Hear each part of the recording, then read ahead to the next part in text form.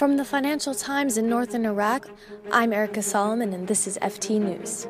The military campaign to recapture the city of Mosul this week is the biggest test yet for Iraq's armed forces and allied militias. With the help of an air campaign by the U.S.-led international coalition, these forces have fought for 2 years to retake territory seized by ISIS in a 2014 blitz, which saw the militants overrun Mosul as Iraqi forces fled.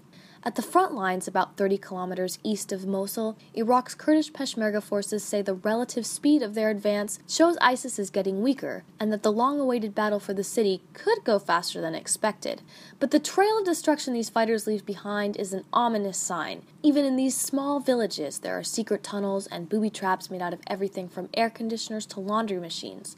The tunnels underneath the ground are long, like mining shafts, and are replete with kitchens, sleeping quarters, and sometimes even carpeted floors. Some security analysts suspect Mosul could make a dramatic last stand for the jihadi militants.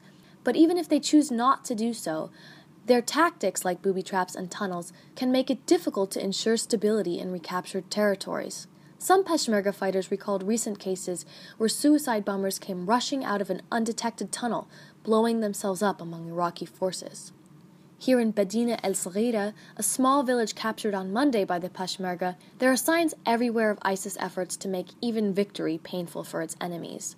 One fighter shows the FT an area where the militants appeared to have been making improvised explosives out of cooking pots. Major Mohammed Karim shows the FT one house where piles of old air conditioners and laundry machines are stacked, intact except for the timers, which have been ripped out to use for bombs.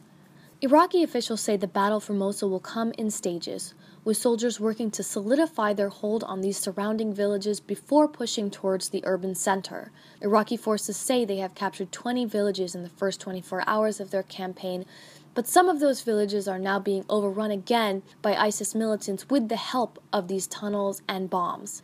Mosul officials living in exile in northern Iraq say they are calling on residents to help them so they can get as much information as they can about a network of tunnels they believe runs beneath countless buildings inside the city. There are around 1.5 million residents believed to be trapped inside Mosul, with increasing concern that these residents could become human shields for the group, impeding ground advances and the airstrikes. In northern Iraq, I'm Erica Solomon with the Financial Times.